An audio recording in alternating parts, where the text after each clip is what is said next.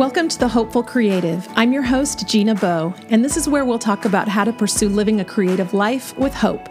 I know how difficult it can be to do your creative thing while facing the dragons of comparison, rejection, resistance, and despair, but there is a way to do what you love to put good and beautiful things out into the world. So listen in as we talk about how to pursue your creative calling with hope and purpose.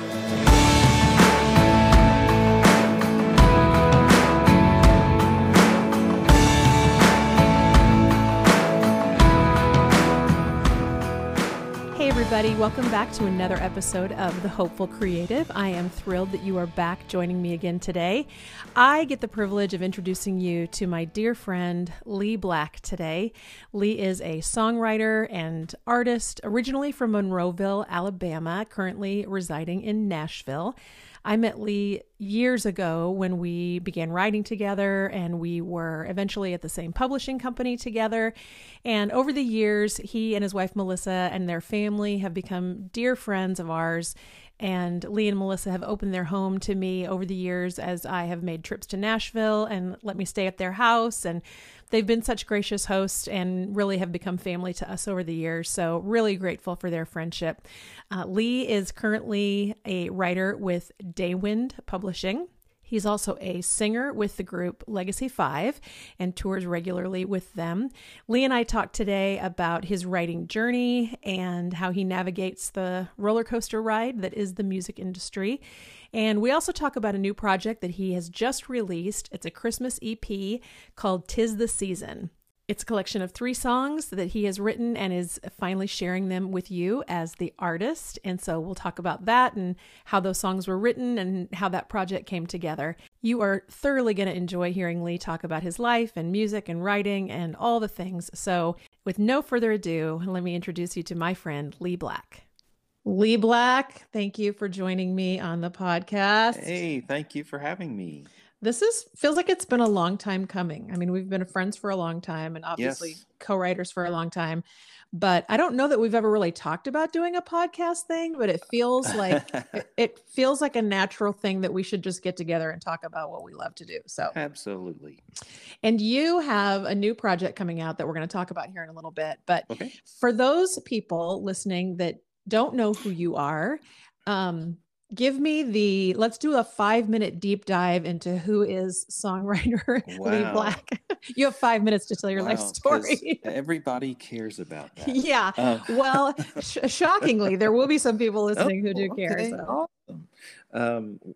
You mean like when did I start writing and all of that? Yeah. When did you get bit by the songwriting bug? And then kind of what has that journey looked like for you?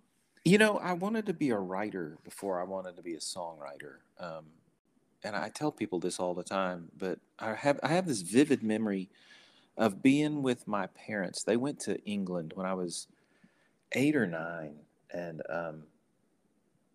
just a sightseeing trip. And I have this vivid memory of being in a London bookstore and my dad looking for this book.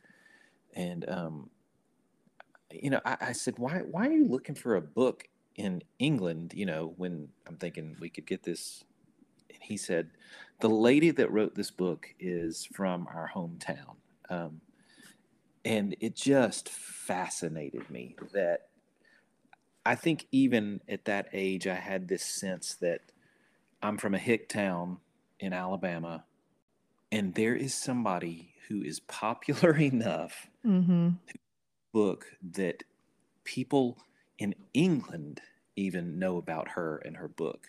And so I didn't know anything about her. I didn't know anything about the book, but I just had this sense of if I want to be bigger than my little bitty town, I'm going to have to do it writing.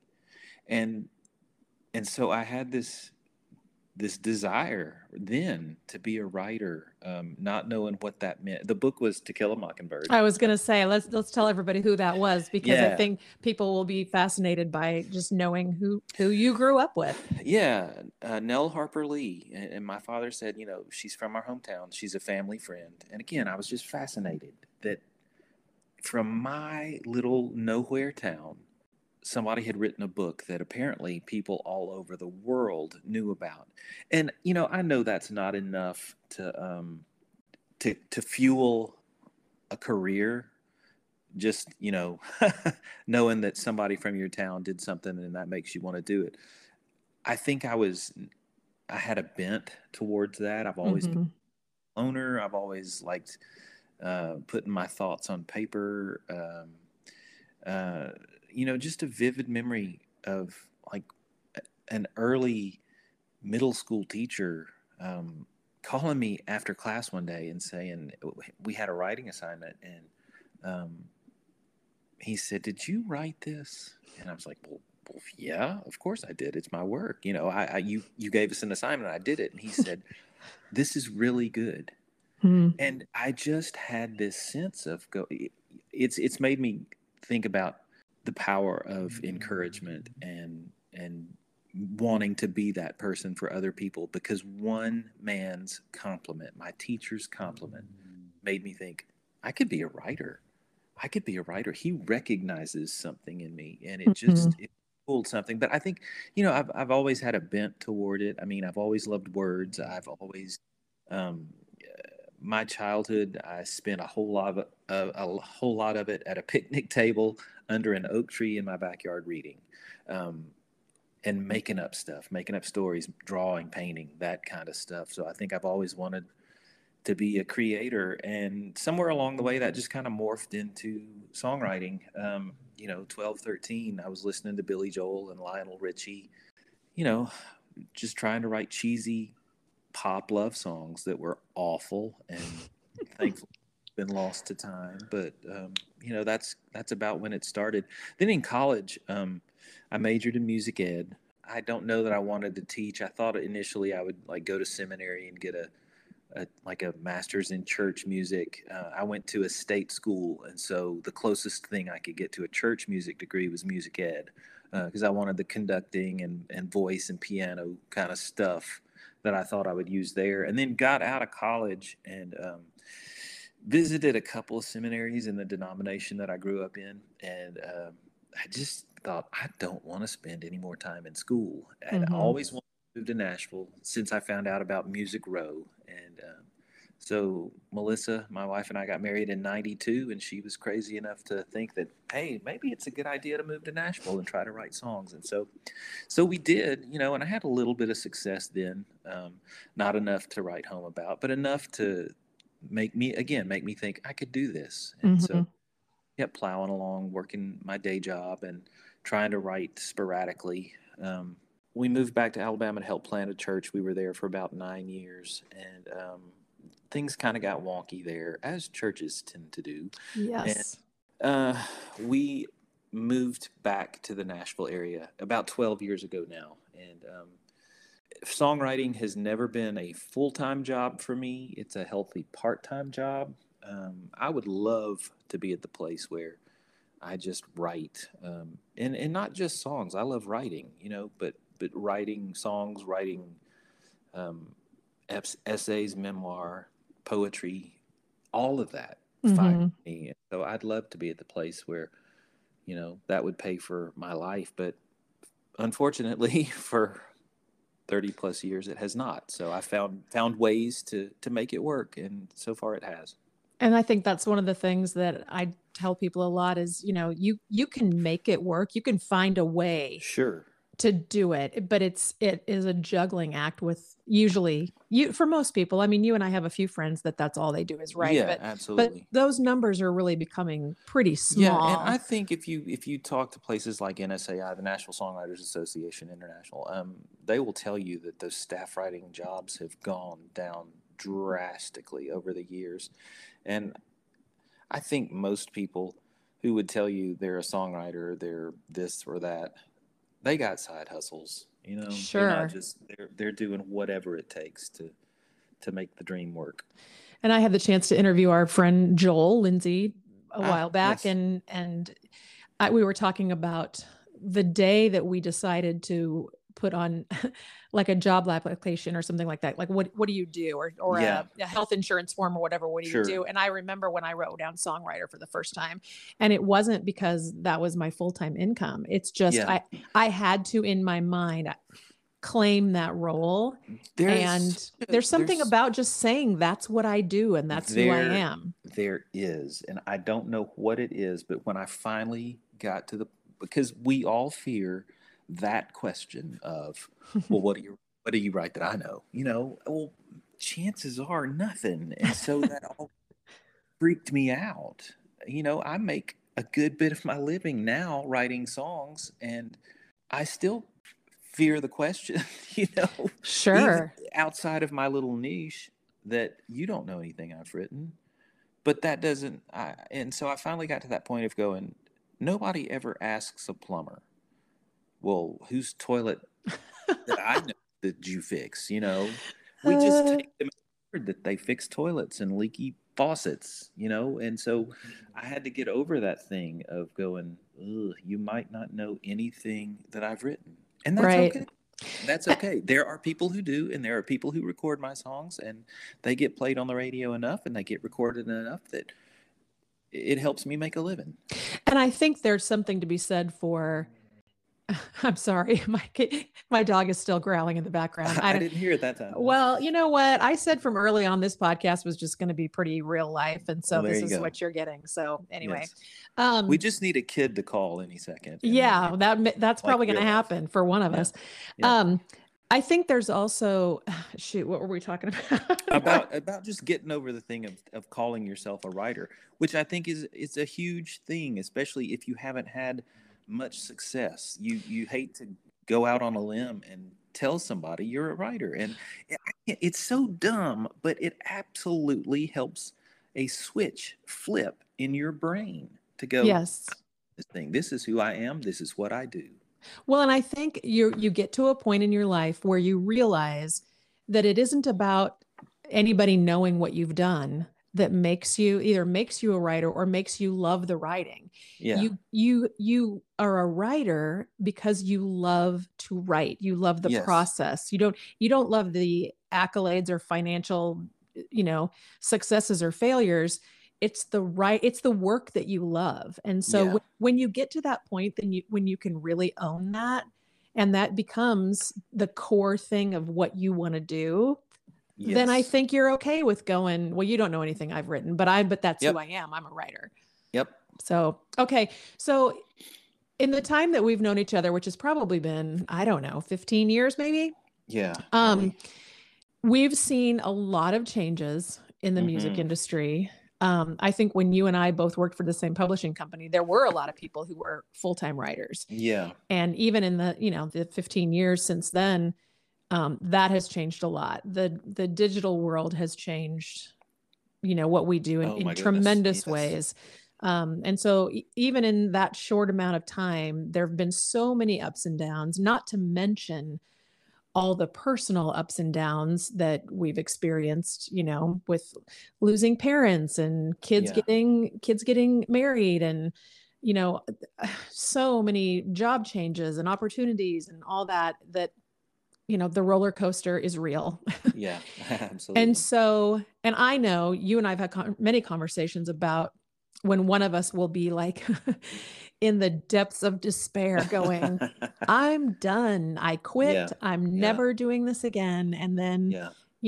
I know for both you and I, usually our spouses or another writer or even one of our kids, kind of pulls us up out of the gutter and Yep. talks us off of a ledge or whatever. But what are the things that you have done personally to kind of maybe even out the roller coaster a little bit, like Yeah. to not let yourself get in those deep dark places, but then Right. also not, to obviously celebrate the successes and the highs, but recognize that's just part of it. Yeah. And I think you touched on that even just a minute ago talking about it. And you and I were both part of Sue Smith's great conference, Right About Jesus, just a few weeks back, and I said something about this then. I had one of those particularly hard weeks, just with stuff going on in the music industry, and um, just just junk that really got me down. And I remember thinking, I quit. I quit. I can't do this anymore. I feel like this is doing more harm to my family than it is good. And I'm sitting, I'm sitting at my kitchen table right now, looking out at the shrubbery in front of my front porch, and I remember standing there with those lopping shears and just taking it out on a bush. Just, I quit. I am done. I quit. I quit. I quit. And I heard the voices in my head going, why would you feel compelled to want to put all of life in a verse and a chorus? And I heard a little voice say, well, you're called to do it. It's calling. And I said to myself, no, it feels more like a curse. And the little writer voice in my head said, if you flipped chorus and verse, that would be a really cool rhyme with curse. And so I thought, see, even the dogs agree with me. I know. He's hearing you. And so I was going, well, chorus and verse, calling or curse. And I thought, stop it. You can't turn it off. And I thought, I cannot turn this thing off. Mm-hmm. It's like trying to tell yourself that you're not going to be who you are. And that was, as dumb as it sounds, that was such an epiphany for me.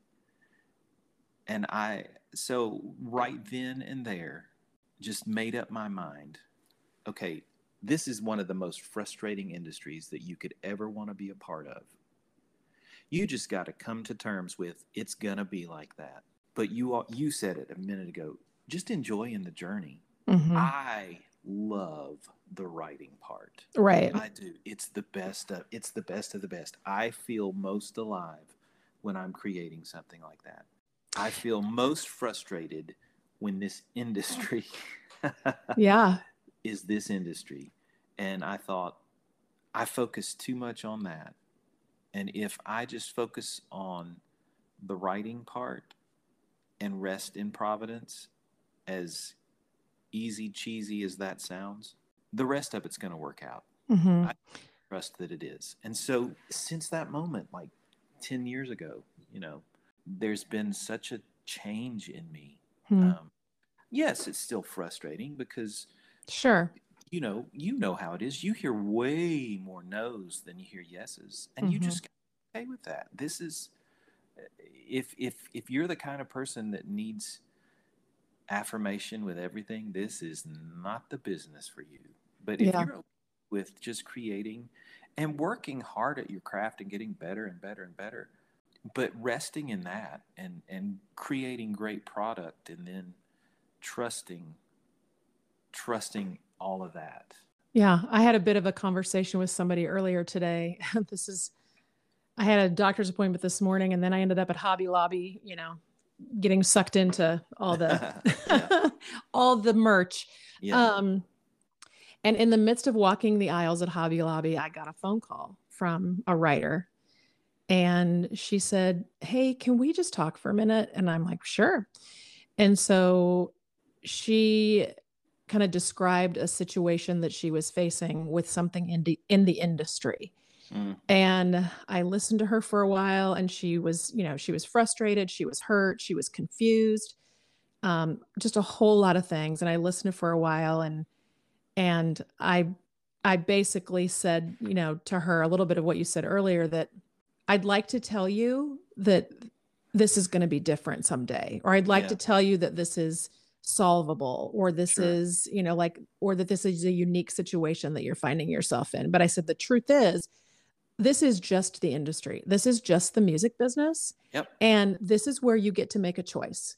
You get to make the choice that I can play in that playground and find a way to be happy and find a way to enjoy the process, or I can walk away from all that and go somewhere else where I use my gifts and my abilities, and I write and I find joy in that. And so there does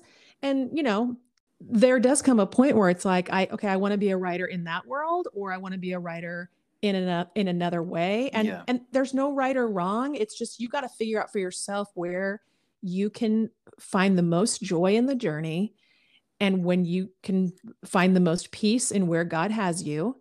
Yep. And that's hard. It is. It absolutely is. And I think for me lately, it's funny how on one hand I'm cheering for my friends when they have success, and then I'm competing with you. I'm Mm-hmm. competing with all of my friends. We're going after the same slots on the same records. And it feels like those slots get smaller and smaller, especially in a digital world where people might not be doing full length albums anymore. They're doing, smaller EPs. And Yeah, it and is a those unique industry, and where that your best friends are your fiercest competitors. Yes, it's weird. And so on that one hand, I'm cheering and I'm excited for my friends when they have success. And then there's that part of me going, well, dadgum, they took the Mm-hmm. slot from me. And so for me lately, especially in a digital age that you talked about, how it's changed everything, where I'm going, and again, I don't know why I'm just now arriving at this conclusion of going, I've got all these songs, the slots are getting fewer and fewer. Why am I not recording them for myself and releasing them and trying to build my own audience? And so, I'm doing that now. It's Mm-hmm. slow burn, but I'm really kind of enjoying that of going, even if you're not, we sometimes writers don't call themselves artists, but they are. Mm-hmm. And trying to look at myself as an artist now and go, okay, if nobody else is going to cut this song, I love this song. I want it to have, we all want our art on the refrigerator. Mm-hmm. I want my songs heard. So why am I not recording them and releasing them to the world? And Yeah, it's there's easier to do something like, that. It's yeah, easier to do that now than ever, which yes, is great. I think it's harder. It can be harder to get an audience because there's so much music being put out. absolutely, But absolutely. I think you have found this in recent days as you've gotten ready to release this Christmas project. And I Yeah, discovered this as I was, putting my book and record out, yeah, that you get to flex other creative muscles. yep, And that has been really fun for me, like creating videos and even yes, all the stuff you have to do for all the social media things, which could take up most of your yeah, time. But I've tried to look at that as not a burden, but really a blessing of an opportunity to be able to flex different creative muscles. And I yes, like being the one to call those shots. yes, and produce it like I want to. Mm-hmm. I love that. Yeah.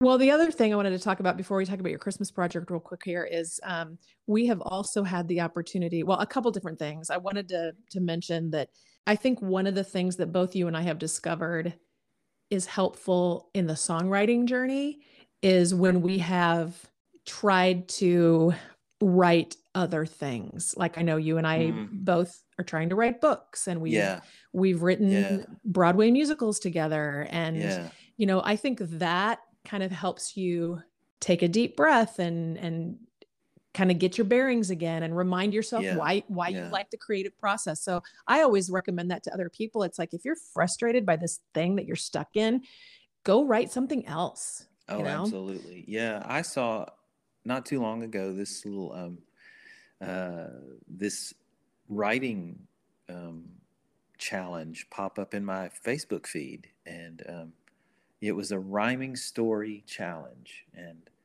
I read it to Melissa. I guess I've Googled and searched so many writing sites that Big Brother knows you and is populating your feed with things that you might have interest in. And so I'm reading this challenge about this rhyming story challenge. 600 words. They give you 3 prompts, and you have to write a story with these 3 things. And she was like, "Oh my gosh, that's got your name all over it. Do it." And I was like, "When am I going to find time?" She was like, "Do it, do it, do it." Had an absolute blast. 600 words, 3 prompts, and it had to be done in like a week. And it was so much fun. Mm-hmm. But yes, that stuff like that kind of, again, it's just the writing process. It makes me Right. feel alive. And um, It nothing, reminds you why you love it. yes, it Yeah. absolutely does, because it's easy, now that I've said resting in providence and letting the business side take care of itself. it's hard to turn that part off when you're, when you've got a publisher that you're writing for, and you're trying to make a quota, and they're sending out, who's looking for what, and you flip into that mode of, well, I've got to write this, just to, like you said, to go a completely different direction and write something that's so out of the norm for you. That I just had a blast for the 3 or 4 days that I worked on that thing. That's so cool. Yeah. The other thing that you and I have been faced with in recent years is we happen to have raised some children who have caught the writing bug themselves. Yes. And we've watched them jump on this roller coaster. And I think, it's a blessing and a curse. We're thrilled that they love writing, but we also kind of know the road that's ahead of them. Yes. And I think our heart breaks for knowing, Yep. the heartbreak that they're going to face. But, I think that's been really enjoyable for both of us to go, you know what, maybe all of my journey, it's not all about my journey, and Yes. it's about Yeah. showing my journey to my kid who, and I've got kids who dabble in lots of different creative ways. And so it's, we both do, and helping them navigate that has been a challenge and a joy. Yeah.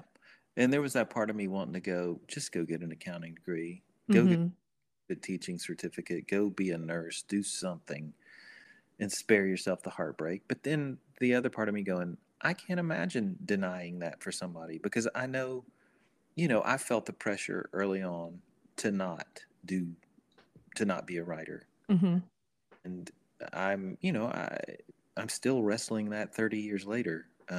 And I don't want to put that pressure on my kids. If they are so energized by the thought of that, what can I do?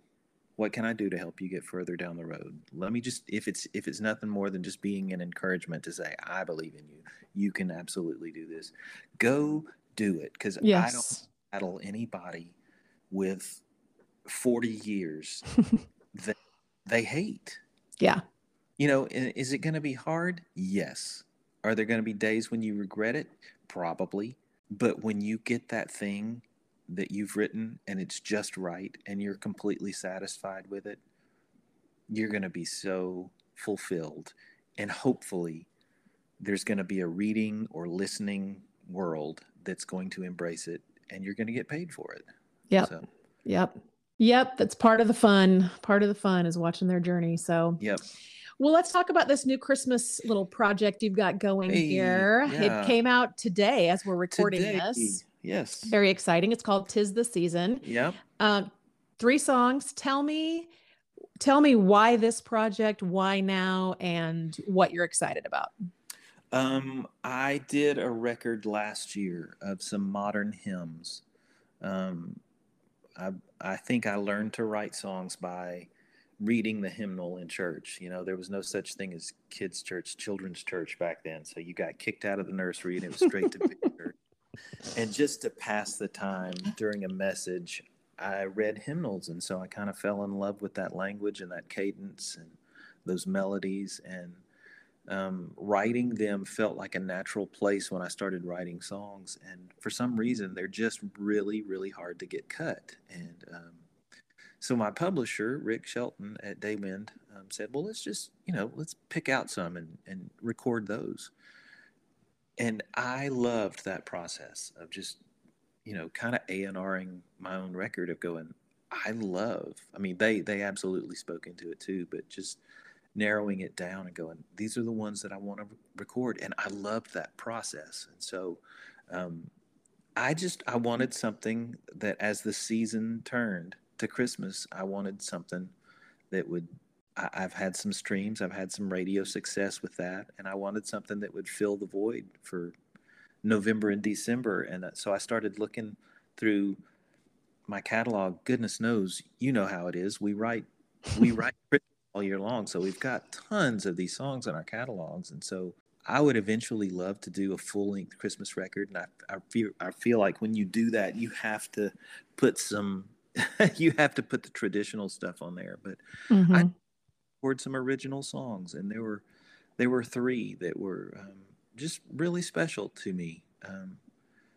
So I picked those, and I tour with a Southern gospel group called Legacy 5, and our piano player, Garrett Anderson, just an amazingly talented kid. Great piano player, great producer, just really good in the studio. And so I asked him if he would produce it, and he produced a bluegrass track for me, and he did like a country-ish ballad, and then just a piano ballad, piano and pad ballad only, of these three songs. And I'm so happy with the way they turned out. He did a great job. It's so good. It's Oh, so thank good. you. And so one of the songs, "Getting Ready for a Baby," Uh-huh.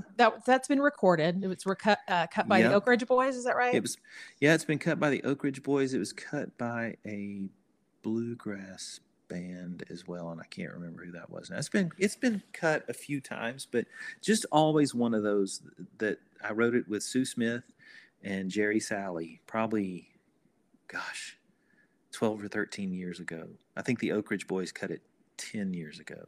Hmm. But it's just been one of those that I've always thought I would love to have my own recording of it, and I thought, time's a ticking. Let's do it Yeah. now. So, Yeah. yeah, The third track is "He Made a Way in a Manger," and yeah. I first became aware of that song when I was a children's director at a church, Oh wow. and we were looking for songs for our Christmas program, and I Oh found that song. I mean, that was long before I knew you. I mean, yeah. that That's song is that's probably 20 years old. yeah. So I mean, Yeah. I remember when I met you thinking, oh, I remember, because as a songwriter, I look at all the Sure. songwriters' I names, and I'm like, absolutely oh, do too. Yeah. we used that song of yours in our Oh. Christmas program, so that was Yeah, fun. that was I worked for a while at Integrity Music. I worked in music publishing.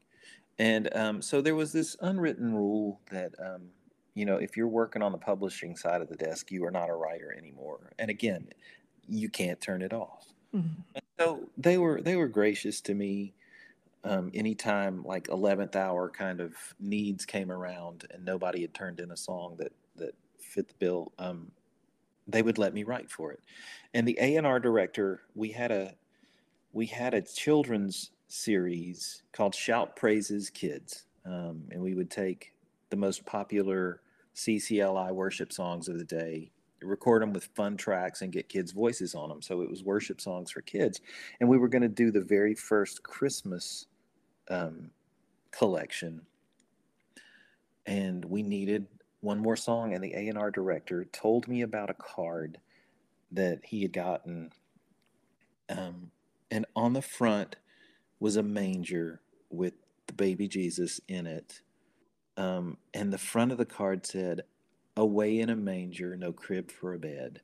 And he said, and it's a simple pencil sketch. So, manger, baby Jesus, away in a manger, no crib for a bed. And you open it up, and there's a cross with Jesus on the cross with Hmm. his head slumped over after he's died. And it said, "The little Lord Jesus laid down his sweet head." And he was, I want a lyric that says that. Wow. And so I wrote that lyric, and a guy named Steve Merkel wrote that Mm. melody, and it was on that Shout Praises Kids record. I thought that would be the only use for it, and there haven't been too many Christmases between then and now that it hasn't, been recorded somewhere. Yeah, Choral I was gonna anthem, say I've seen it a lot. So and even adults, and I thought it was just this one time kids thing. So it was special to me. We were talking about song. I was talking about these potential songs with my family, and my my family was like, "Well, you gotta record. He Made a Way in a Manger." And I was like, "Yeah, probably not." No, you got. And so it was interesting yesterday. My oldest Maggie was here with my first grandson Gus. Um, she was visiting for the afternoon, and she said, she was listening to the songs, and she said, "This is like a snapshot of my childhood because, they're all older songs." But she was like, I have vivid memories of these as a kid. And a cool moment for me to go, my kids, I might not leave them a lot of earthly things, but I'm going to leave them some songs that I think are really cool memories for them.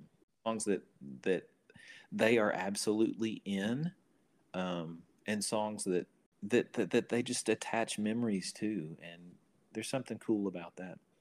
And it's funny, my kids, there are songs that they would say that about too. Every once in a while, Houston will text me from college, and he will have listened to something, and he's like, "That's my childhood. That song. Wow. I Yeah. remember when you wrote that. I remember when we talked about this." And Yeah. so, which is fun because sometimes you sometimes you wonder if they Yeah. they care at all what you do. Well, yeah, and I can't tell you how many times you and I wrote a Christmas musical for you and I wrote a Christmas musical for Lilinas called "Sing the Glory." Hmm. What, probably 10 years ago? Yeah, quite a while. And sometimes my kids just out of the blue in this old church lady voice will go, "Sing the glory." And I go, "Okay, are you mocking me now?" They go, "No, I love that song." Well, that's good to hear. Yes. Yeah. Well, I'm excited for this Christmas thing. There's Thank also you. a bluegrass song on here, "Heaven and Nature Singing," which is awesome. And did Oh, you text in our little group thing that you wrote that with Ben Story? I did. Ben and I wrote that. Oh my goodness. Again, probably 15, 20 years. Wow. And Ben, who is one of the funniest Oh people my on the gosh. planet. I need to have Absolutely. him on sometime, and You do. which is funny because he's a counselor. And so Yes. yeah, I think But such it's a talented writer. oh my gosh. Yes. Yeah. So he'd be a great guest to have on and just talk about, again, somebody who's taken a completely different career path, but Yeah.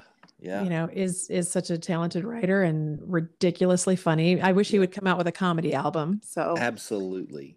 well, thank you so much for doing this. I'm sure Thank you for asking. this will not be the last time that you are a guest on this podcast. I will Okay. be All right. begging for more conversations whenever All new right. projects come out or whatever. Okay. So, and we should talk sometime about your hymns project. That would be really Oh, fun. okay. I would love to. We would totally do that. So anyway, Okay. all right. Thanks a bunch. Thank you. We'll talk soon. Well, you can find Lee's new project, "'Tis the Season," anywhere music is streamed, and I will post links to it on our show notes as well so that you can go and get yourself in the Christmas spirit and enjoy the music that Lee has put out. I know you're going to love it. I know it's going to put you in the Christmas spirit. So go check it out. And thank you again for being here for another episode of The Hopeful Creative, and we will see you next time.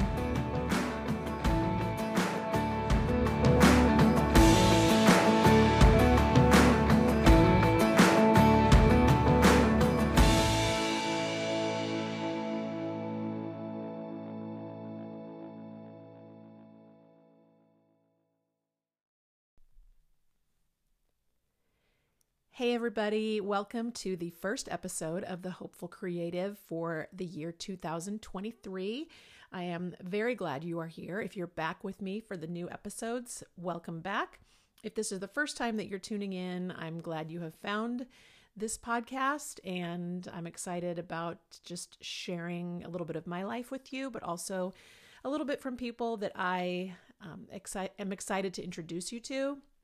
Creatives who I think are doing incredible work and I think are putting good things out into the world, and I want you to get to know them a little bit. So in the weeks to come, there will be lots of new people for you to meet. We'll also be talking with some people that maybe you've heard from before, some regular guests, and we'll revisit some of the things that we've talked about in 2022. But overall, I'm ready to dive into some new conversations and just encourage you, hopefully, in your own creative journey and help you learn how to be purposeful with your creativity, whatever that looks like for you, whatever artistic discipline that is in your life. I just want you to be able to be purposeful with that and approach it from a place of serving the world and the people around you and giving hope to the people around you. So I wanted to start out this podcast and this year actually with sharing a little bit of my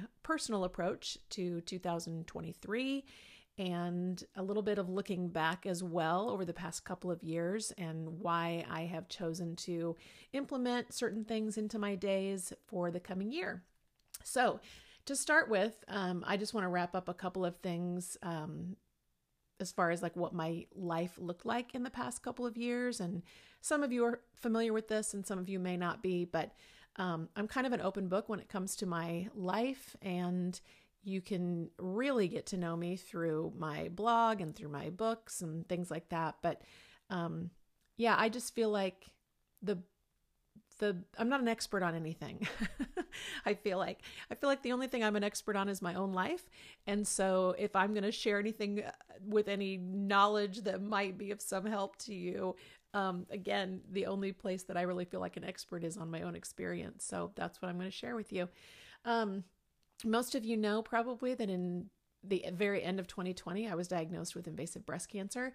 And so for me, 2021 was pretty much consumed with that journey.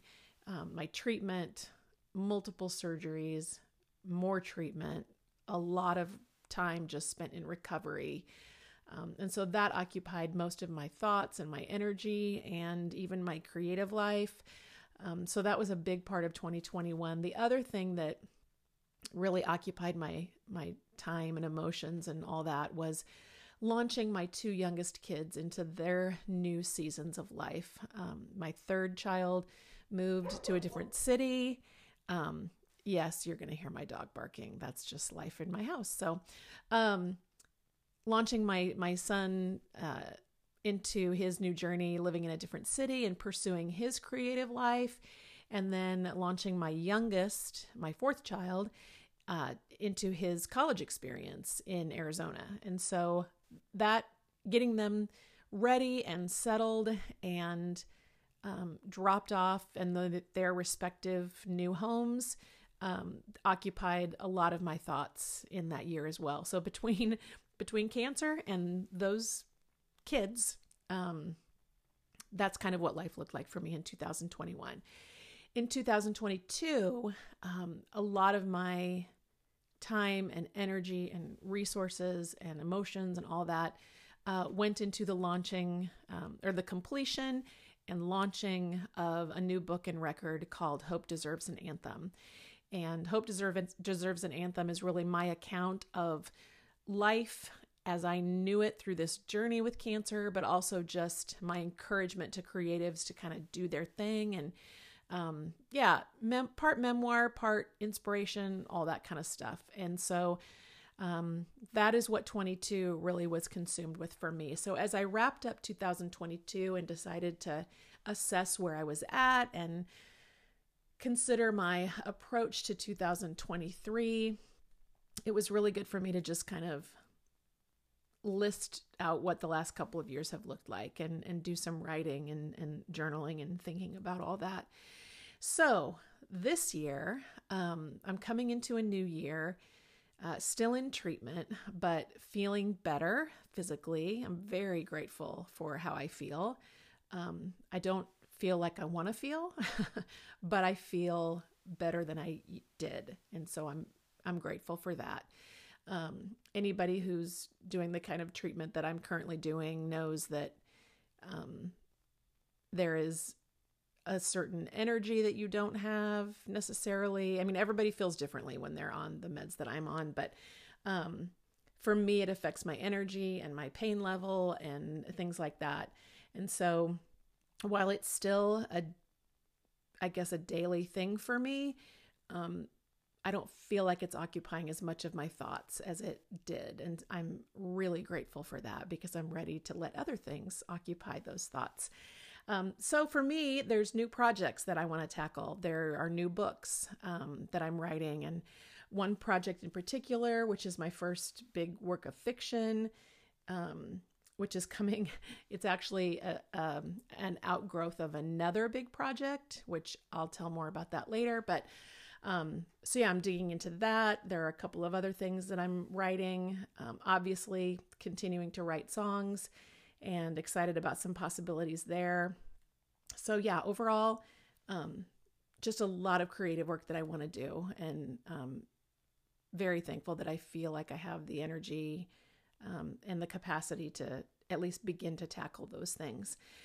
I also am taking on a couple of new roles, job-wise, that I'm very excited about, and I'll talk more about that later as well. But yeah, I just feel like I'm heading into a new season, and praying with every day that the place that cancer has held in my life will become farther and farther into the distant past. So that's what I'm praying toward. So anyway, my hope in sharing this part of my journey with you and kind of my plan for this year is, I guess, just to give you an example of what some options are for you. I'm not one of those people that says, hey, here's what I'm doing and you should do it too. Because I think if there's one thing I've learned about myself over the years, it's that everybody has their own path and everybody has their own things that work for them. And for me, it's been a lot of trial and error to figure out what makes me feel most creative and what makes me feel like I am most productive. And that changes from season to season and year to year. And it's really dependent on the roles that I have. And you know, these days it's dependent on how I'm feeling. And so anyway, all that to say, this is just me sharing a little bit of my journey with you to kind of give you some ideas of some things that might be options for you as well. So there are, the first thing I did this year and heading into the new year was kind of write down some big goals for myself in the area of creativity. And those are things that I mentioned earlier: the books, the songs, the blogs, more of this podcast, and then the other kind of job responsibilities that I have. But there are 4 really specific things that I wanted to implement this year, and I'll explain why for each of them. But these 4 things are really designed to help me reach my bigger goals for the year.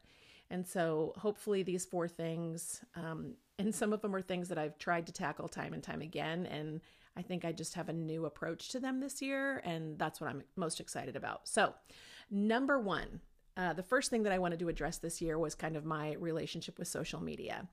And this has kind of been a growing thing in my life as far as my feeling unsettled in my relationship with social media. So here's my approach for this year, and here's why. My daughter and I both decided to do this, but was to our idea was to set really specific time limits on our social media interaction. And so for me, what that is going to look like is I have a 30-minute limit on my phone on social media. And so my apps go, they're not accessible after 30 minutes. And I can, right now it's set up where I have the password and I can give myself more time, but I can also have somebody else have access to the password and change it if I feel like I'm not able to do it on my own. I'm not above getting help in that department. If I need somebody to like help me with the process, I'll do that. So right now it's 30 minutes a day for me to be able to get online, post the things that I need to post as far as things that will help me in my business and with my music career and my writing career and all of those things. But 30 minutes for me is enough time to be able to get on, make the posts that I need to make, comment on the posts that I need to comment on as far as people that have commented on my own posts. It gives me a little bit of a time to scroll and catch up with friends, but honestly, not much. And I don't really want that in my life right now. And it's not a reflection of me not wanting to be engaged with those people in my life. But I feel like in this season, I want to be more intentional about the other kinds of interactions that I can have with them, calling them on the phone, meeting people for coffee, FaceTiming with people that I don't live in the same area with. So be more intentional about the kind of communication that I want to have with him. And also, I just was seeing in my own life what other people's posts were doing to my mood, and I wanted to limit that. And I'll just give you an example. We all kind of fall victim to the whole social media, seeing somebody post something. They look like they are living the perfect life. It makes us feel like we are not living the perfect life. And then we fall into this deep, dark hole of second guessing our choices and examining our relationships and whatever else. And I just didn't want to even have access to those kinds of thoughts or emotions. And I feel like, for example, if something happens in my family, that I want to share with people. If I want to share it with people that I think have an interest in it, or they are people that I engage with on a regular basis, or even family that I don't engage with on a regular basis, I can text them a picture of whatever happened. I don't have to put it out there for social media for the world to see. Now, there are people that I interact with on a business level that have some interest in that. And because I have kind of put myself out there with my books and my blog and all that, occasionally there will be personal things that I post, but very, very limited. Otherwise, if there are things I want to share with people that I care about, I'm just going to text it to them or email it to them and interact with them that way. So that's part of why I'm putting that limit on social media. So that's the first thing, 30 minutes of social media a day. Other than that, the apps go silent. The second thing that I've implemented is yoga. Now, I have been encouraged by nearly every medical professional that I work with, whether there is,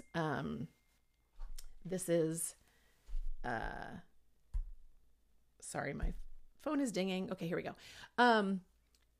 Every medical professional that I work with, my oncologist, my radiation oncologist, my occupational therapist, my physical therapist, I have been told over and over and over again how good yoga would be for me in relationship to the things that my body has been through, especially in the area of the radiation treatments that I went through. What a lot of people don't know about radiation is that when you go through radiation, at least the kind of radiation that I had for breast cancer, the effects of radiation actually have an impact on your body for 2 years. Like you kind of get worse for 2 years before it's kind of stabilized. And so for me, that means like I have 2 years from the time that I finished radiation to kind of get my body to a place that I want it to be. After that 2-year mark, I'm kind of stuck with whatever condition my body is in. So I'm a year out from radiation. I finished my treatment at the end of August 2021. So I'm just over a year past the end of that treatment. And I have been in physical therapy, occupational therapy ever since then. And so the one thing I have not done has been to do a yoga practice.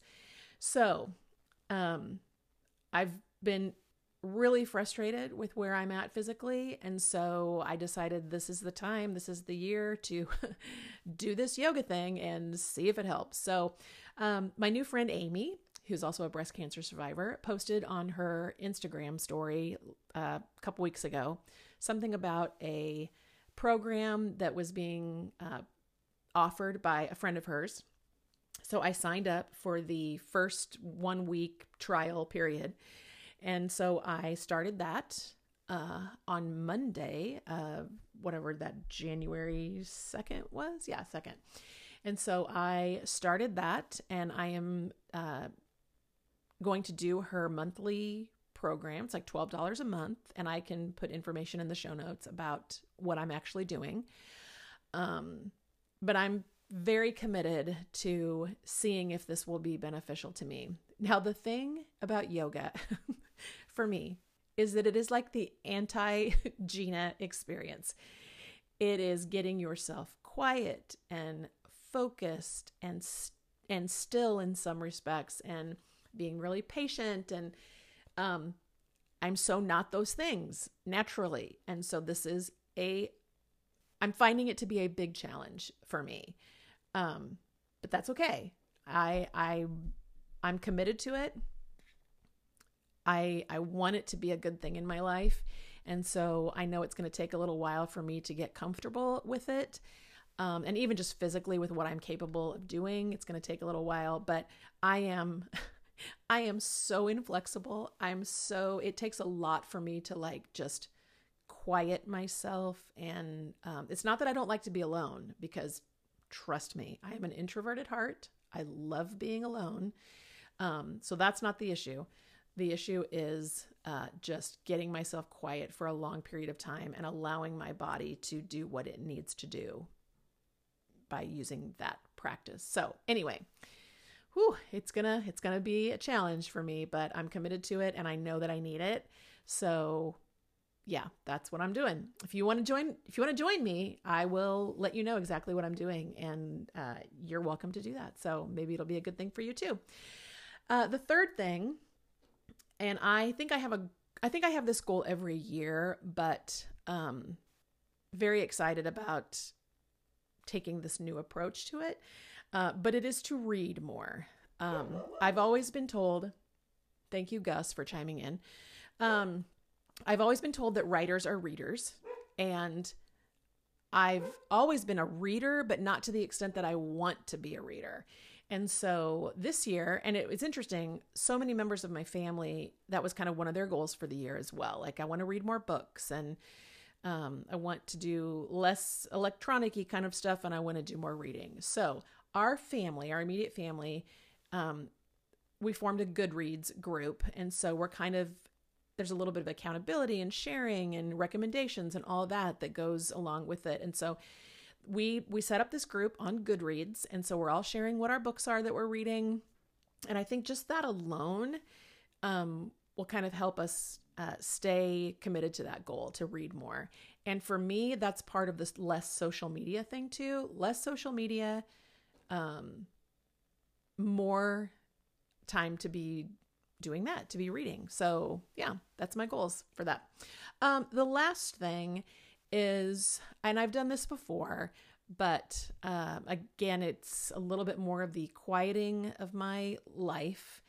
I'm really utilizing the downtime feature on my phone. So for me, that means that from I think I have it set up for 10:30 or 11 p.m. to 6 a.m. My phone is on downtime. And so no texts can come in, no notifications, which I also want to say I get 0 notifications on my phone. And I've had it that way for years. I don't get any social media alerts. I don't get any email alerts. The only thing that shows up on my phone are texts.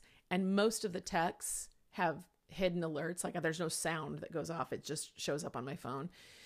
So that's the only kind of notification that I get on my phone. Other than that, I want to be able to check my email and my social media when I want to. I don't need that constant notifying that there's information that is accessible to me. So for years, I've had no notifications on my phone, but I haven't really utilized the downtime on my phone as much. So I'm doing that more this year. From 10:30 to 6 a.m., no phone calls can come in, no texts can come in. I don't have access to any apps on my phone during that time. Now, that being said, because some of you are thinking, what about emergencies? So you can go through, I don't know about Android stuff, but on an iPhone, you can go in and you can choose which contacts you want to be accessible to you during those downtime hours. So my kids, my husband, my mom, those people, if texts come in from them, those do come in to my phone during those downtime hours. But other than that, I'm just trying to protect my rest time. And part of the reason that I'm doing that is because that's one of the things that I struggle with these days, is I can go to bed completely exhausted and feel like I'm going to fall asleep as soon as I hit the pillow, and I just don't. And so some nights I wake up a lot. Some nights I have trouble falling asleep, all that. And that's all related to some of my treatment and meds and all that kind of stuff. And I'm trying some other things too, but the downtime on my phone, I think, is really going to help me to know that I just don't have access to that stuff. So anyway, there you go. So those are my 4 things. Very limited social media, developing a yoga practice, reading more, being more intentional with my reading, and building in some accountability there. And not just accountability, but kind of, I guess, fellowship is the word that I would use as far as the Goodreads group that I have. And then downtime hours on my phone. So those are the 4 things. And like I said, those are the things that I'm going to implement this year, and they're designed to help me reach my big goals for the year. in the area of creativity and relationships with people. Those are the two things. So yeah, I want to share those things, like I said, out of just offering some suggestions to you, ways that maybe you can maybe define the compartments in your life a little bit more. I know that, I'm 55 years old, and I've been through so many different seasons of life as a young mom and as a busy mom of teens, and now an empty nest mom and all those kind of things. And I've been through full-time employment and part-time employment and stay at home and all those things. And so every season things have to look different. And so for me in this season, this is what I'm doing. Maybe that will spur you on to think about some of the things that maybe you can do as well. So that's it, everyone. That is it for this episode. There aren't going to be many times when it's just me sharing with you, but I felt like this was a good time to be able to do that. Kicking off the new year. And like I said earlier, we're going to be having lots of episodes where I'm introducing you to people that I think are amazing and inspirational and motivational, and just people that are doing incredible creative work. So for those of you who have just joined for this first episode of the year, I'm so grateful you're here. And to all of you, please share this podcast with anyone who you think might benefit from it. People who just need the encouragement, who need ideas, who are doing incredible creative work. And I know that we really do need each other. And this little community of creatives that we're building, I think is going to be doing just beautiful, beautiful work and putting good things out into the world. So thank you for being here. I'm excited to be with you in the weeks to come. And yeah, I hope you go out into the rest of your day and just make it a great day and look for things that are giving you hope, because there are so many things out there to give you hope. And if you can just find one thing today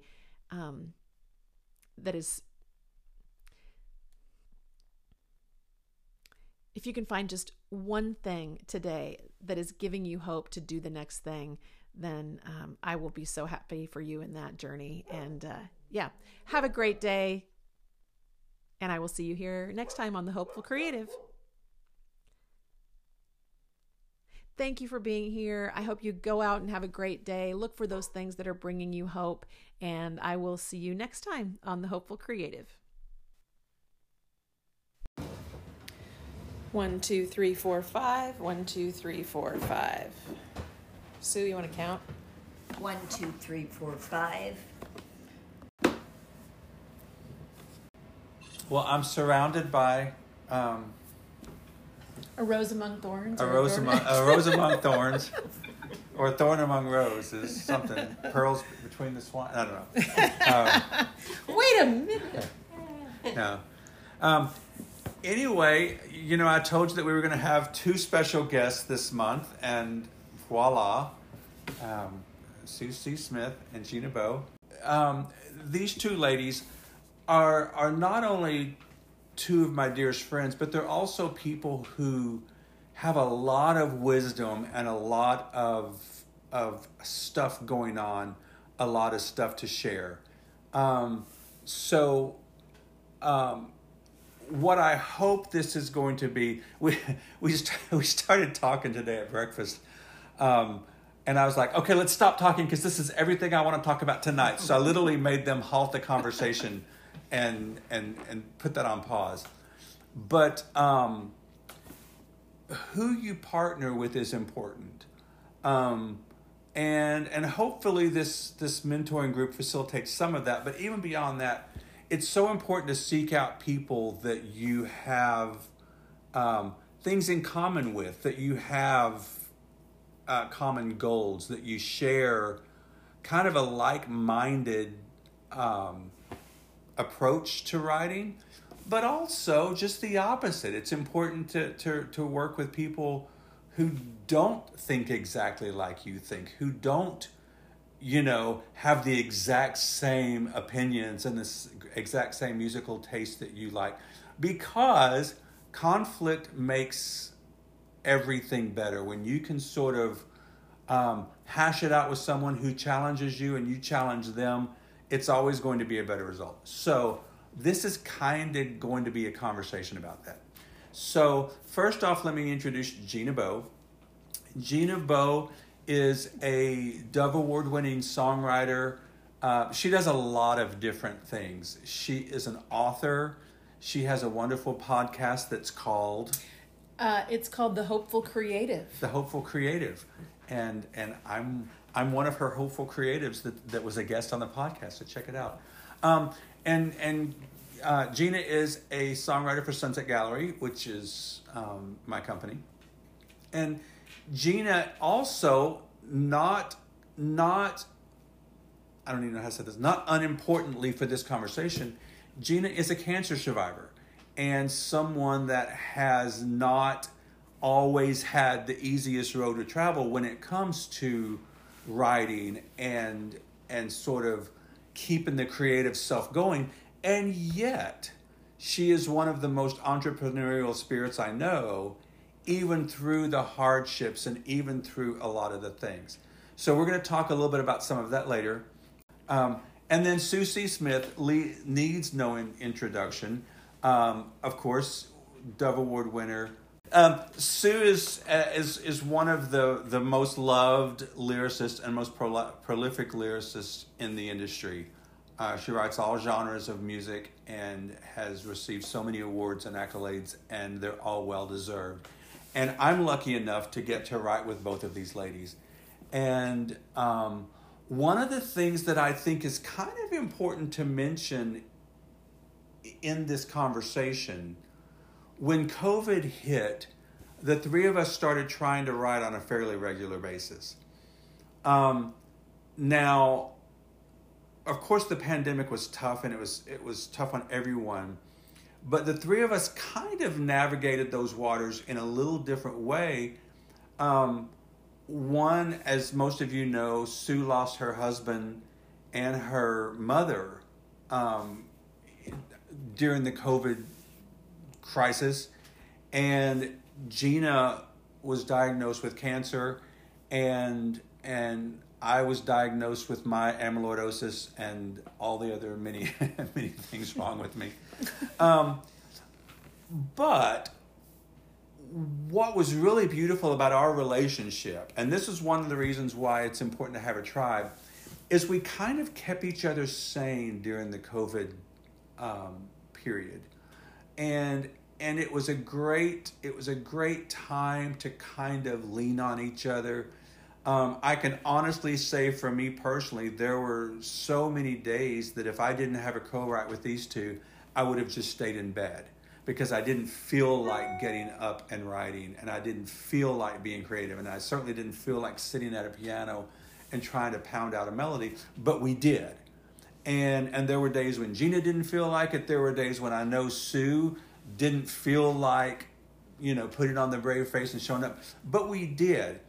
And I think that's an important thing when you're trying to find your songwriting tribe, is to find people that will show up for you and people that you will show up for. And that's important, because, to be honest, every songwriter I know deals with things like depression, deals with things like ADD and ADHD, deals with things like procrastination, deals with things. We're not necessarily known for being the most organized and people who stay on top of things. We look for reasons to cancel because we're creatives. So it's kind of important that you find someone in your tribe that you want to get up for, that you want to show up for, that you want to put on your best for. And that's what I appreciate about this relationship that I have with these two ladies. Now, just so you know, we are actually, Sue's brother has a cabin in Illinois, and we're on a little writing retreat there, which is why we're all together, which is wonderful. Which is a great thing. If you find people that you really click with, find times to do that. So I've got some questions for these two that we're going to talk about, but really I want this to be more of a conversation. So seriously, if you have questions or comments, feel free to post those. But I really want to talk just about a lot of different aspects of the music industry. One of the things that I want to talk about, all of you guys live somewhere besides Nashville. Rhonda and Jacqueline are the closest. But writing and trying to have a successful songwriting life outside of Nashville can be a challenge. Gina lives in Nebraska. Sue lives in Nashville now, but that's a fairly recent occurrence. And for years, Sue lived in St. Louis. When I first met Sue, I believe I'm correct in this, she was coming to town a week a quarter. And then she started coming every other week for a lot of years, making that 5.5 hour drive every other week. She was driving to Nashville, driving home, driving to Nashville, driving home. So the first thing I want to ask, I'm going to ask you first, Gina. How important is it to have a Nashville presence living in Nebraska? I think it depends on what your expectations are. Okay. And what opportunities you want to try to make the most of. For me, I started coming to Nashville, I don't remember what year it was, but it was probably once a quarter for a few days, and then it got to be 4 days out of every month, and then it's kind of been different. I don't know, been different all the time, and now that I am able to write online a lot, that's changed too. But I mean, the reality for me has been, I know that there are certain opportunities that I don't have access to because I do not live there, and because I don't get there as often as, as I could choose to be there, I guess. But I think, again, it depends on what your expectations are. There are people to write with all over the country that you can find ways to write with them, whether that's online or that's people in your community, in your sphere. But if my expectation is to have access to certain artists or certain publishers, then I think it does demand that I at least show my face occasionally in Nashville. And especially when I was just first starting to come to Nashville, I really needed to show my face there more often. Now that I've built some of those relationships, I maybe don't feel the need as much. But again, I know there are still opportunities that I miss out on because I'm not there. And that's just been a choice on my part. I love that you said expectations, because I have most of the writers who write for my company do not live in Nashville. Only a couple of them do. And I've got a couple in particular that are always so jealous of other writers. And I'm like, they live there. They live there. It's a different world, and so you have to adjust your expectations for your reality. The reality is, when you live in Nashville, you bump into artists at the grocery store who need songs, and that is or that you go to church with them. That was another thing, not living in Nashville, you have to adjust your expectations and expect the results of your reality, but that doesn't mean you can't be a viable writer. And you mentioned earlier that I definitely have an entrepreneurial part to my journey, but that has been because I made the decision that if I'm not going to have those kinds of opportunities, I'm going to create my own opportunities to get my songs out there, whether that's me recording them or creating some kind of production or something where I am able to unleash songs that I care about. And so that's where I've realized I've had to kind of make some opportunities that are different from what Nashville would afford me. Yeah, that's great. Okay, Sue, now I know this story, but if I'm correct, many, many years ago, on your way home from a vacation, your husband, John, just kind of dropped you off in Nashville Yes. and said, go write songs, Yes. right? Very, very early, like before dawn one morning. And he got me a hotel room. I had had an invitation from Dave Clark to come to town, and I hadn't co-written, and he said, come to town and let's try writing together. So John got me a hotel room and said, call Dave, write with Dave, come home in a few days. So Dave didn't know you were coming? Yeah, he knew I was Oh, coming. he did. Okay. Yeah. But it's been so long ago at this point that I've kind of forgotten some of the details. Because I just have this vision of John just like stopping the car and saying, get out and go write. And you were like, Well, it felt like that in a way. But I do remember very clearly it was when the Benson Company was over on Great Circle. And I had so many albums that were recorded at Great Circle Sound. So to walk into that building that day and go into a little writing room with Dave to attempt to do something I had never done, and that was write a song with somebody else, it was insane. It was a little crazy, but once I got a little taste of co-writing, it was like, oh, yeah, this I'm going to do this as much as I can. So at that point, had you written? I had written a lot of songs on my own, but anybody who's ever heard my melodies will be like, yeah, That's not true. That's not co-writing true. was probably a good idea for you. I can still sing the first Sue C. Smith song I ever heard. Keep rolling on. Yeah. Keep rolling on. Yeah. Keep rolling that on. happen? Keep singing a song. Keep rolling. That was a big Yeah. hit for the Florida Boys. It was Yeah, a title was. cut. It was. And they played it on the radio station where I lived all the time. Yeah. And so when I met Sue Smith, I was just like, oh, she will keep rolling on by herself. But I had this impression, I thought Sue had short black hair, and I thought she smoked cigarettes. Because for some reason I'd heard about somebody named Sue Smith, I was like, keep rolling on. I thought that was Sue Smith. I don't know why that has to do with anything, but That's kind of crazy. But anyway, so one of the things that I've admired the most about you, Sue, is just your tenacity. Driving 5.5 to 6 hours, not only through all kinds of weather, but even through all kinds of situations in life when things are going on, and you still made the. What was it that compelled you? Was it the desire to write? Was it the fear of missing out? Was it the... It's probably a combination of a lot of those things, but I just had this passion for writing, for the process.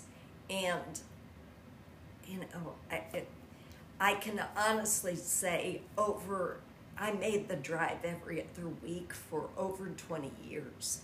And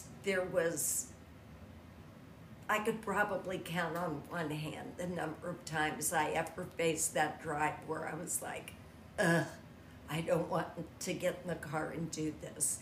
And the only thing I can really say is that God sovereignly said, I am going to give you the gift of driving. And so I just got in the car and went. And he also gave me a husband who never once said, I don't want you to go. And so I think a lot of our friends thought our relationship was kind of crazy for doing it the way we did it. And every so often I would say to John, are you sure we're good with this? And he would always say, we've talked about this, we're fine, let's, you know. And so we were partners, and I considered him an equal partner in every song I wrote. He didn't have the publishing, but he didn't get his name on it. But Well, I mean, I really believe your success, yes, you have incredible talent, but a lot of people have incredible talent. And I really believe that God has honored your tenacity and your perseverance. And I don't know where that comes from, except that God did it. I would be the first to say there are other people who have more talent. They have more of a variety of gifts. They're able to do more different things than I am. And I just have focused, early on when I started hearing the other melodies people could write to my lyrics. And when I realized how much I had to learn about writing a lyric, I decided right then I was going to focus on the thing I was most passionate about. And every song I've ever heard, the thing I remember about it is what it said and how it made me feel when it said that thing. And so it just, seemed logical to me that if I focused on the thing I was best at and most passionate about, it would work out somehow. If there's a strength that I have, it's the being adaptable part. Yeah, you are one of the most adaptable people I know. So here's my question for both of you. When do you fight for the line and when do you change it? Is it just a gut thing? Sometimes I think it's a gut thing. I think sometimes it depends on who I'm writing with. Like, if you really trust your co-writers and they're like, I think this line needs to be different, it's easier for me to let go and go, okay, you're probably right. And maybe there's times when I don't know. Sometimes maybe it depends on how personal it is to me. I don't know. I've just learned there are very few hills to die on when it comes to that kind of thing. I don't want to ever hold something so precious that I feel like I can't be open to change. But even if you feel like what's proposed is a lesser lyric, do you sometimes feel like, boy, it would have been stronger if we could have stuck with that? But I think that's where it becomes so important, the element of trust and respect between co-writers. Because if one of you said to me, I'm not really sold on that. First of all, my experience is that you may persuade me to give in on something that's a lesser line, but I will never be completely satisfied with that song. And so generally, I think the best thing to do is if you don't agree, keep writing until you get a line that you both agree on. I that's a great advice, because I think I want everybody to walk out of the co-write feeling really, really good about the song. And if somebody doesn't, I won't be happy. I won't feel like we're all on the same page. And so I think you just keep pressing until you are both happy. I've heard in a lot of mentoring situations, I've had people tell me, well, it was a three-way write and I got outvoted. And I want to go, whoa, it's not a democracy. All right? So it's not that. It's keep writing till everybody's happy. How do you say no to a line or to a thought or to an idea? It's happened today already. We've been here. This is our second day here, so we've already. Well, first of all, you have to toughen up a little bit, and you have to realize that everything you throw out there is not going to have people go, "Oh wow," And so when they do go, "Oh wow," that's really great. But I had a situation the last couple of days where I was told, I don't really like it. We all have.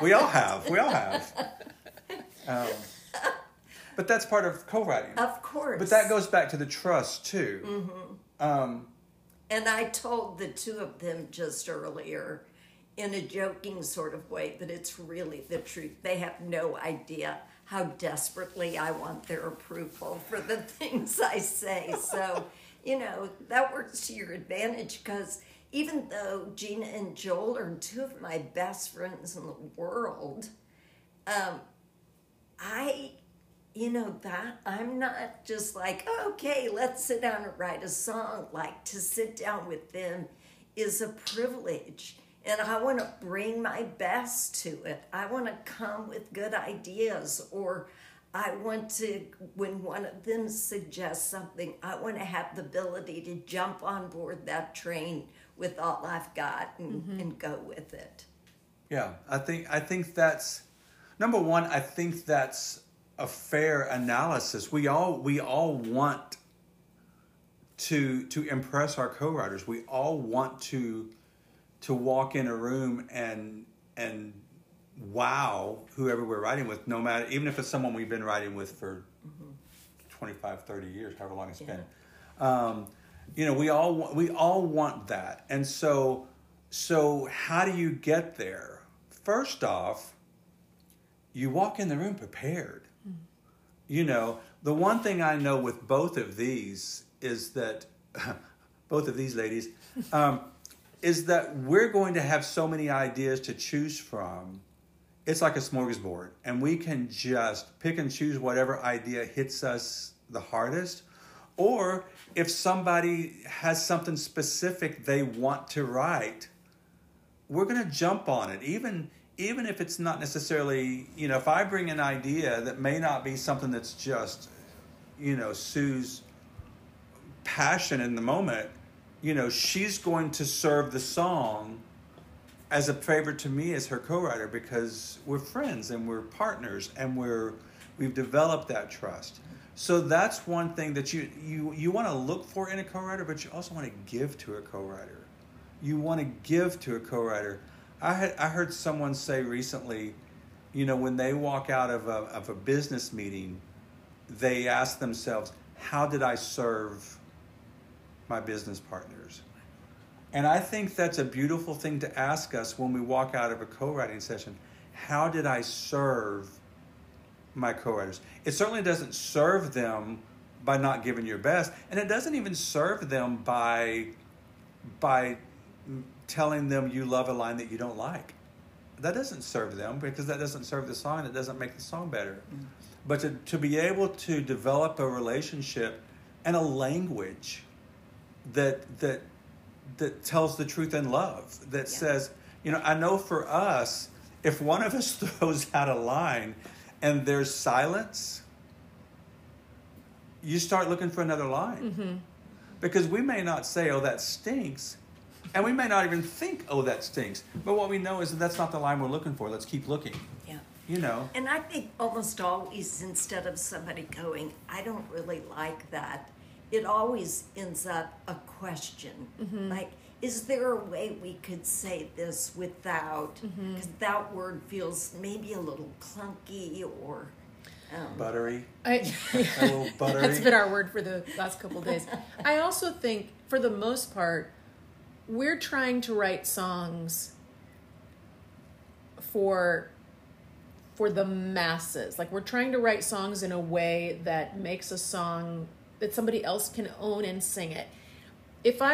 There are songs that I want to write for my own sanity, my own healing, my own personal experience, that I may write by myself, or I may come to you and go, you know what, this song really isn't for that. But will you write this song with me to help me give voice to this? But I think for the most part, especially like the last couple of days, we're trying to write songs that will be general enough, I guess, is that the word, where we can hand these off to somebody to sing. And if I'm too precious about a line that I feel so strongly about, chances are I'm too close to it, that I need you guys to help me get some distance so that the song can be owned by somebody else and they can sing it out of their experience. Or we just had a situation, the song we just finished, where we wrote two last verses, one for us and one for others. Find a way to communicate. Find a way to communicate. Find a way to say no and find a way to say yes. But you can do that within a sphere of kindness, with so much respect. I think the bottom line for me is I value you guys more than I value the song we're writing. Yes. So that is the trump card all the time. Yeah. I treat you a certain way because I love you, and I value our relationship more than the song we're working on. Right. I love that. And that's always important. That's always important.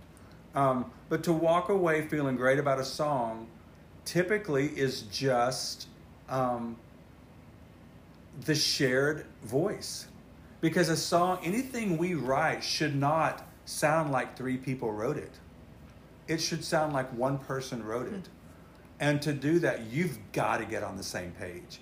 You've got to speak the same language. You've got to, if there's a word that Gina wouldn't say, well, I don't want to say it either. Another thing that I want to know from you guys is, how do you pick, not us, but how do you pick your co-writers? How do you write with people? Well, I can only say the scenario that I'm in right now, because my time to write is so limited, because I'm working, multiple jobs, and have other responsibilities and whatever. The list of people that I write with right now is pretty small because it's determined by that. And the time that I do have to write, I want to write with people that I know I can be productive with, that I know I'm going to enjoy the process. So right now in my life, that kind of dictates that for me. I don't know if that's... What about in a time when how did you pick your co-writers? How did you find other people to write with? Maybe back when you were maybe newer? Sometimes it was because somebody else that I knew pulled me into a co-write, and it ended up being like Sue. I know there were times that you introduced me to new co-writers when I was first writing, and the 3 of us wrote together, and then there were times when, I would write with that person. But I just always tried to be open to writing with anybody at least one time, to go, let's give this a shot and see what happens. And I think if I knew that, I write both lyrics and melody, but I would say I'm primarily a lyricist. And so if I knew that somebody wrote melodies that I was drawn to, that I would maybe pursue writing with them. And okay, so now, even though you write with a small group of people, are you the initiator, or are you the... As far as like setting up appointments and stuff? I suppose it goes both ways. I don't know. What about you? Yeah, I have 3 standing co-writes every week, so that's like on my schedule. And I try to allow a certain number of slots every month to be for maybe new co-writes. That'll be small, but I'm always open to that. How often do you pursue a new co-writer? Do you ask someone to write? Do you, or is it more? I couldn't give you a number or a percentage. But do you do of that? Do you? Oh, absolutely. Like if I meet somebody that I know some things they've written, and I'm kind of shy about asking people. I think sometimes maybe people think, oh, that's nothing for you to ask somebody else. But, my worst nightmare is to have somebody go, no, thank you. If I have met somebody a couple of different times and we've kind of chatted and it felt friendly, then I might say, we should write together sometime. Let's do that. And then the ball is kind of in their court to take the next step to pursue it, And if they were like, oh yeah, let's do that sometime. Well, I might do that twice, and if they don't respond or engage back, then I would let it go, because there are lots of people to write with, truthfully. Could I just quickly go back to when we were talking about writing outside of Nashville? Because when I was driving back and forth all those years, it was rare that I wrote or even heard about people who did not live in Nashville who were writing on a regular basis. But I think that it started to change over the last couple of decades, and then the pandemic sort of put the nail in it. And now I am just as likely to write with somebody over Zoom as I am to write with them in person. Yeah. And if they're over Zoom, it makes no difference if they're in Hendersonville or Nebraska. I mean, we live in 3 different locations, and so Right. that's 99% of the time, that's what we're doing. David had a question that I love. Do you go into your co-write with objectives or a certain number of songs, or do you set aside the time and see what comes out of it? I mean, my objective is the same every time. I go in thinking I want to write a great song. And I think there are people that I write with that I think we can get that done in a session. Mm-hmm.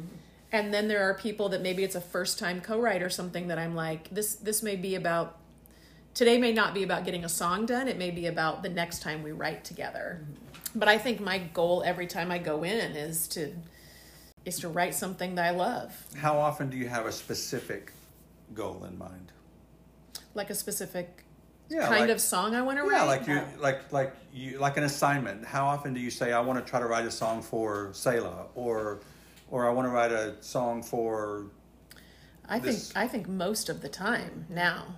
Most of the time I'm trying to write for a certain cut or a certain slot on a project, or it isn't very often that I show up and we're just like not really shooting at some target. Yeah, I think that's right, because I think if you write for somebody specific that you maybe know is looking or is coming around, then even if it doesn't work for them, it's gonna be fit into a genre enough that'll work for somebody. Mm-hmm. But if you write with nobody in mind, then there's a greater possibility that it fits nobody. Mm-hmm.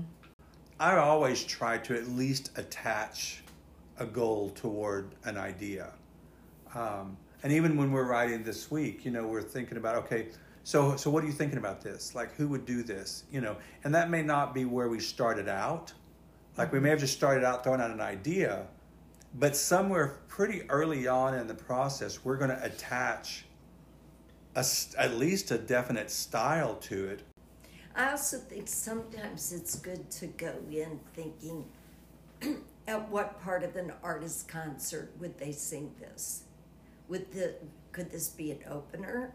Is it that, thing that they come back after the intermission with, or, it's their big ballad moment? So obviously if you're doing that, then the more concerts you go to, the more you get a sense of what people are doing. And any time you write with a specific purpose, whether it's okay, we're going to write a wedding song, or we wrote a call to worship earlier today. Anytime you can write something specific and come in with an objective, it's always better to point something and to target something. I don't think we ever in a normal co-write, you always think of just one song, probably. Mm-hmm. But like in a retreat or something like this, I don't ever think about we need to write a certain number of songs. Mm-hmm. We joked about it this time, but we're probably not going to write 27. But we're here trying to write specific things, even though it's not, we're going to try to write 17 songs, I'm always going to go for quality over quantity any day. That's always going to be, we're here for 2.5 days. I would rather spend 2.5 days writing one great song than feel like we're just cranking them out. And I know they share that. So, but I don't worry about the number. And the truth is, like, every co-write's going to be different. So some co-writes you're going to go into and something will just click and it'll happen really quickly. And there will be others that will be like a slog through mud for every line. And I found over the years that neither one indicates the value or the depth or the success of that song. It just is what it is. So don't think that because a song spilled out really quickly that means, oh, God has anointed this song. Because like I've had songs that took over a year eventually to write. I had one that actually took three full, not just tweaking, three full different versions of the same idea over the course of 8 years before we got a song that we liked and it got cut. So, just treat every song as its own thing. And I feel like it's really weird. I feel like, because I write with quite a few different people, and I feel like with different people, I have a different method. Mm-hmm. And so I have co-writers that when we get together to write, I know it's going to be a slow unfolding of that idea. And I've learned not to stress out about it, even though, I'll get together with other writers, and typically the three of us write pretty quickly. But that's not always the case. And like Sue said, that's not always better. It's just different. It's just, that's how you write with people. And sometimes for me, depending on the idea, boy, I just have to process it. And sometimes I just really rebel against the thought that I've got to walk in a room and write this in 2 hours, because you present me with an idea that's intricate, that's deep, and I don't want to just flip a switch and crank it out. I want to research it. I want to take time to really mull over what different avenues can this take, and should it take, and how can we make this the best idea. And I think sometimes if you just crank it out, you don't give yourself time to analyze it. That's one of the reasons why I love, y'all have all heard me talk about writing by myself. One of the things that I love about writing myself on certain ideas is it gives me time to chew on it. Well, one of the things that I'm amazed with both of you is you both write a lot, volume-wise. Mm-hmm. How do you find new ideas? How do you keep coming up with new ideas? Are you deliberate about it? Do they just kind of come to you? Do you depend on your co-writers for that? I have found that the more I'm writing, the more my brain it's like my antenna is up, and I'm able to identify ideas more often, if that makes sense. Like I don't know. I just think that I have to challenge myself to live like a writer all the time. And that means that I am always looking for ideas. And so, but I find that the more, it's like exercising any kind of muscle. The more you use it, the better you get at identifying, oh, I could write about that. Oh, I could write about that. And so I find that in seasons when I'm more prolific, it's like, oh my gosh, I'm finding an idea here, or I'm finding an idea here. But I'm also trying to live intentionally, just almost like training my brain to go, okay, I want to be, and you know what? I pray for it. I pray that God would open my eyes and my ears to identify things that I could write about. Yeah. I try to be really intentional about filling my mind with other people's good writing. Mm-hmm. And that's a lot of times not other songwriting. It's just like reading books, listening to books, reading the Bible, reading devotional books, and it feels like sometimes the more I go, oh, I'm writing with Joel and Gina, I've got to have ideas. Then it's like, nope, nothing's happening. And then it's like, when you let go and go do something else. That's why I've heard other songwriters say, go cut your grass, go dust the furniture, or, just do something that's kind of mindless, because that mind that's kind of at rest, that's when ideas start to churn up, when you've fed the lake with good stuff. Check 1 2 3, check. Check 1 2 3, check. Check 1 2 3, check. Check, check, check. Check 1 2 3 4 5, check. Check 1 2.